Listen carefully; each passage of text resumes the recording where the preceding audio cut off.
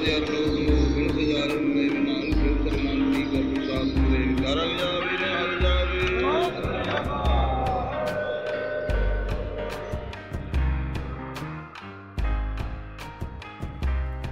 back to the Suraj Podcast. In the previous chapter, we heard Guru Hargobind's interaction with Mata Pakpari, how the Guru adorned the jama, the tunic she had made for him, how a massive langar, a communal kitchen, was set up for the massive amount of Sikhs who were coming from all around the Kashmir region to see the Guru. And now, chapter 50 begins describing how Guru Hargobind stayed in this manner in the region for many days. Countless Sikhs came to receive the Guru's darshan, his divine sight, and many among them received vivek, discerning intellect, from the Guru. Some came and received truthfulness and contentment. Others even became without any fault and obtained divine wisdom, Brahmgyan. Some others obtained the constant remembrance of the true name. Day and night within their heart they remained attached to Satnam, the true name.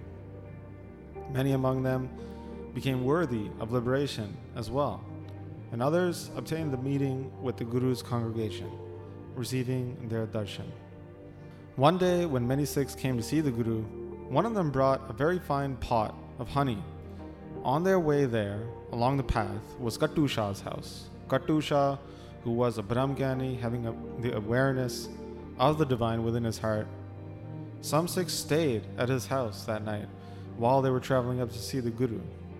Kattu Shah performed selfless service to all those who came there, understanding them as the Guru's congregation and thus keeping great love for them, giving them to eat and drink whatever they wanted, and giving them a very nice clean spot for them to sleep.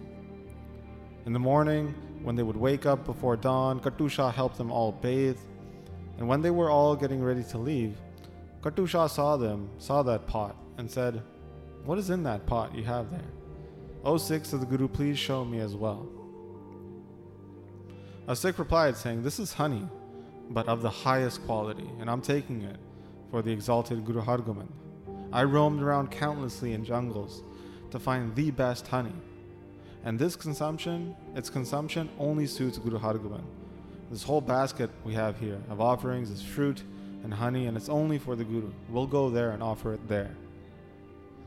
Kattu Shah heard this and asked for the honey, and saying, "Can you give me a little bit of the honey which you've collected with great effort? It must be such great honey. I also want to have a little taste." The Sikh heard this and said, "We've yet to offer it to the Guru, and I've spent so much effort gathering it. I have this firm faith in my mind that I only want to offer it to Guru Hargobind. It's only for the Guru, not anyone else. First, Guru Hargobind will taste it, and then I'll distribute it to the entire Sikh congregation. Then you can have a taste at that point." Kattu Shah heard this and he just stayed quiet. He didn't have any other desire remain about the honey in his mind. He didn't have any happiness or sadness in his heart at all. All day and night his mind was just attached to the Guru's contemplation. So the entire congregation, they said this and they took off along the path with the desire to receive the Guru's darshan.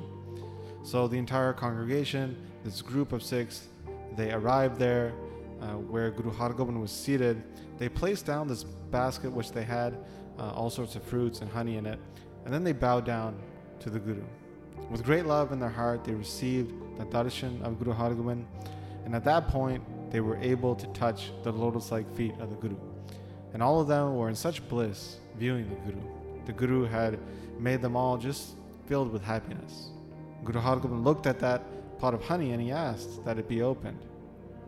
They opened it, and when they looked in it, they were all shocked.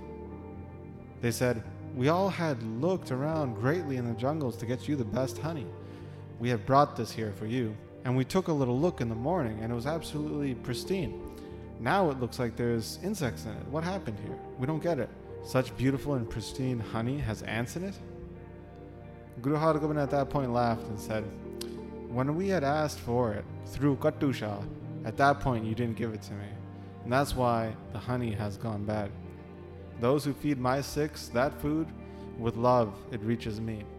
Those Sikhs who refuse to give something to a Sikh who is asking for it, they have for sure obstacles placed in front of them. So now go back to Kattu Shah's house and with great love offer this honey to him. When you please him, then this honey will become as it was." So the Sikhs heard this and they began to regret their actions. They recognized that Kattu Shah was such a great Sikh, thinking how Guru Hargobind resides within the heart of his Sikhs, abiding everywhere in the world. So the Sikhs recognized the Guru's command and they went back with the honey, and they went very quickly along the path. They arrived at Kattu Shah's place in the evening. Kattu Shah saw them come back and he just looked at them and laughed. Guru Hargobind kept the honor of his Sikhs. The divine keeps more respect and care for his Sikhs than himself. So when the Sikhs came there, they offered that pot of honey to Kattu Shah and they said, "Please forgive us," requesting then after that Kattu Shah takes some honey. They said, "Please forgive us," and then they requested Kattu Shah to take some of the honey. Kattu Shah had a taste. The Sikhs then closed the lid again, and then a great amount of fragrance began coming out from inside the pot. They realized that the honey had become pure again, and they all bowed down to Kattu Shah, understanding his greatness, understanding how blessed the path of Guru Sikhi is. So the Sikhs then went back with this pot of honey to Guru Hargobind. They all looked at the amazing honey now, and Guru Hargobind said to them, "There's not a difference between me and a Gurmukh Sikh, a Guru-facing Sikh. Understand us to be one form, even though we are two. There is no difference between the Guru and a Sikh." In saying this, then Guru Hargobind stored the pot of honey on the side while expanding greatly upon the importance of Sikhs in his congregation. And in this manner, Guru Hargobind remained in Kashmir, and every day great amounts of congregation would come visit the Guru. Some time was spent in this manner, and Guru Hargobind would constantly be performing new feats and plays. At some point, the end of the life of Mata Pagpari had arrived, and she was overjoyed in this new renunciation of the body that was going to happen. They had set up some kush grass, also called salt reed grass, for Mata Pagpari to lay down near the Guru, so she could view the entire body of Guru Hargobind as she was breathing her last. And slowly, her breath ran out, and she passed away. Everyone was saying, "Blessed, blessed was the life of this old woman, Mata Pagpari, who obtained a state even which yogis would not be able to reach. She had lived in accordance with Guru Hargobind, and Guru Hargobind himself performed the funeral rites for her. Her son Sevadas and other Sikhs helped out with the rites and worship as well. They all did what they could to donate, and then made a little casket-like structure, and they picked it up. They placed it on her funeral pyre, and quickly the body was absorbed in this fire. At that point, when the body had burnt up, the sky just went red. Everyone was in awe looking up, and they saw a vehicle come down from the heavens, which had pearls all embedded along the side. The Devdas were riding in it. Mata Pagpari looked so beautiful there. There were also Apashana, heavenly damsels, giggling and laughing in happiness, wearing jewelry on their body, looking so stunning. The vehicle took Mataji up through the heavens to the realm of the true Guru. Countless Devtas and gods all had their hands clasped in front of Mataji as she traveled through the realms. They all chanted out, "Victory, victory" to Mataji as they dropped her at the realm of the true Guru. And then they all had to leave. They were singing the great glory and praise of Mata Pagpari, that through the love of the Guru's lotus-like feet, she had received the highest of all realms and states, so quickly as well. She didn't do any tapasya, austerities, jap, recitation, dhan, charity. She just had that one love for the Guru, and she obtained the highest state. In this age of Kal Yuga, those who do not have love in their heart for the exalted Guru, those who do not serve the Guru, are the most unfortunate people, that they wouldn't adopt such an easy task for liberation.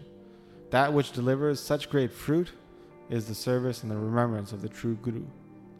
Guru Hargobind had traveled so far through the mountains to deliver his divine sight in the house of Mata Pagpari, and Guru Hargobind stayed with her until she left her body, giving her the highest of all states where she had reached in the afterlife. And in this great compassionate nature of the true Guru, that through their remembrance one escapes the bondage of the world, So become great lovers of the Guru in remembrance, and while living, never forget them.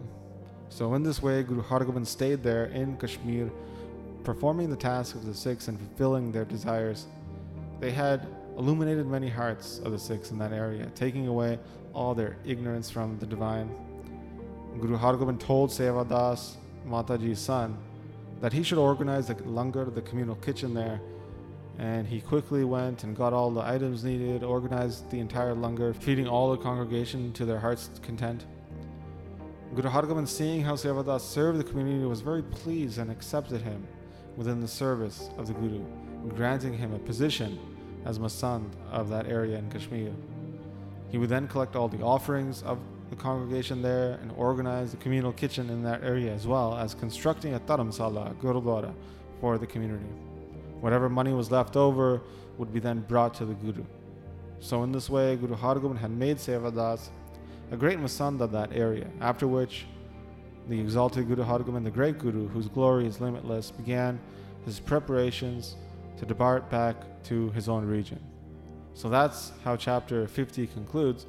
In the next chapter, we're going to hear of Guru Hargobind's travel back towards Punjab, where they will stop in Hafsabad, meeting a Sikh there named Karamchand, who asked the Guru to explain the meanings of Japji Sahib. So that's what we're going to pick up next time. But as always, I'd like to thank those who have been supporting the podcast through the Mangalacharan Patreon page.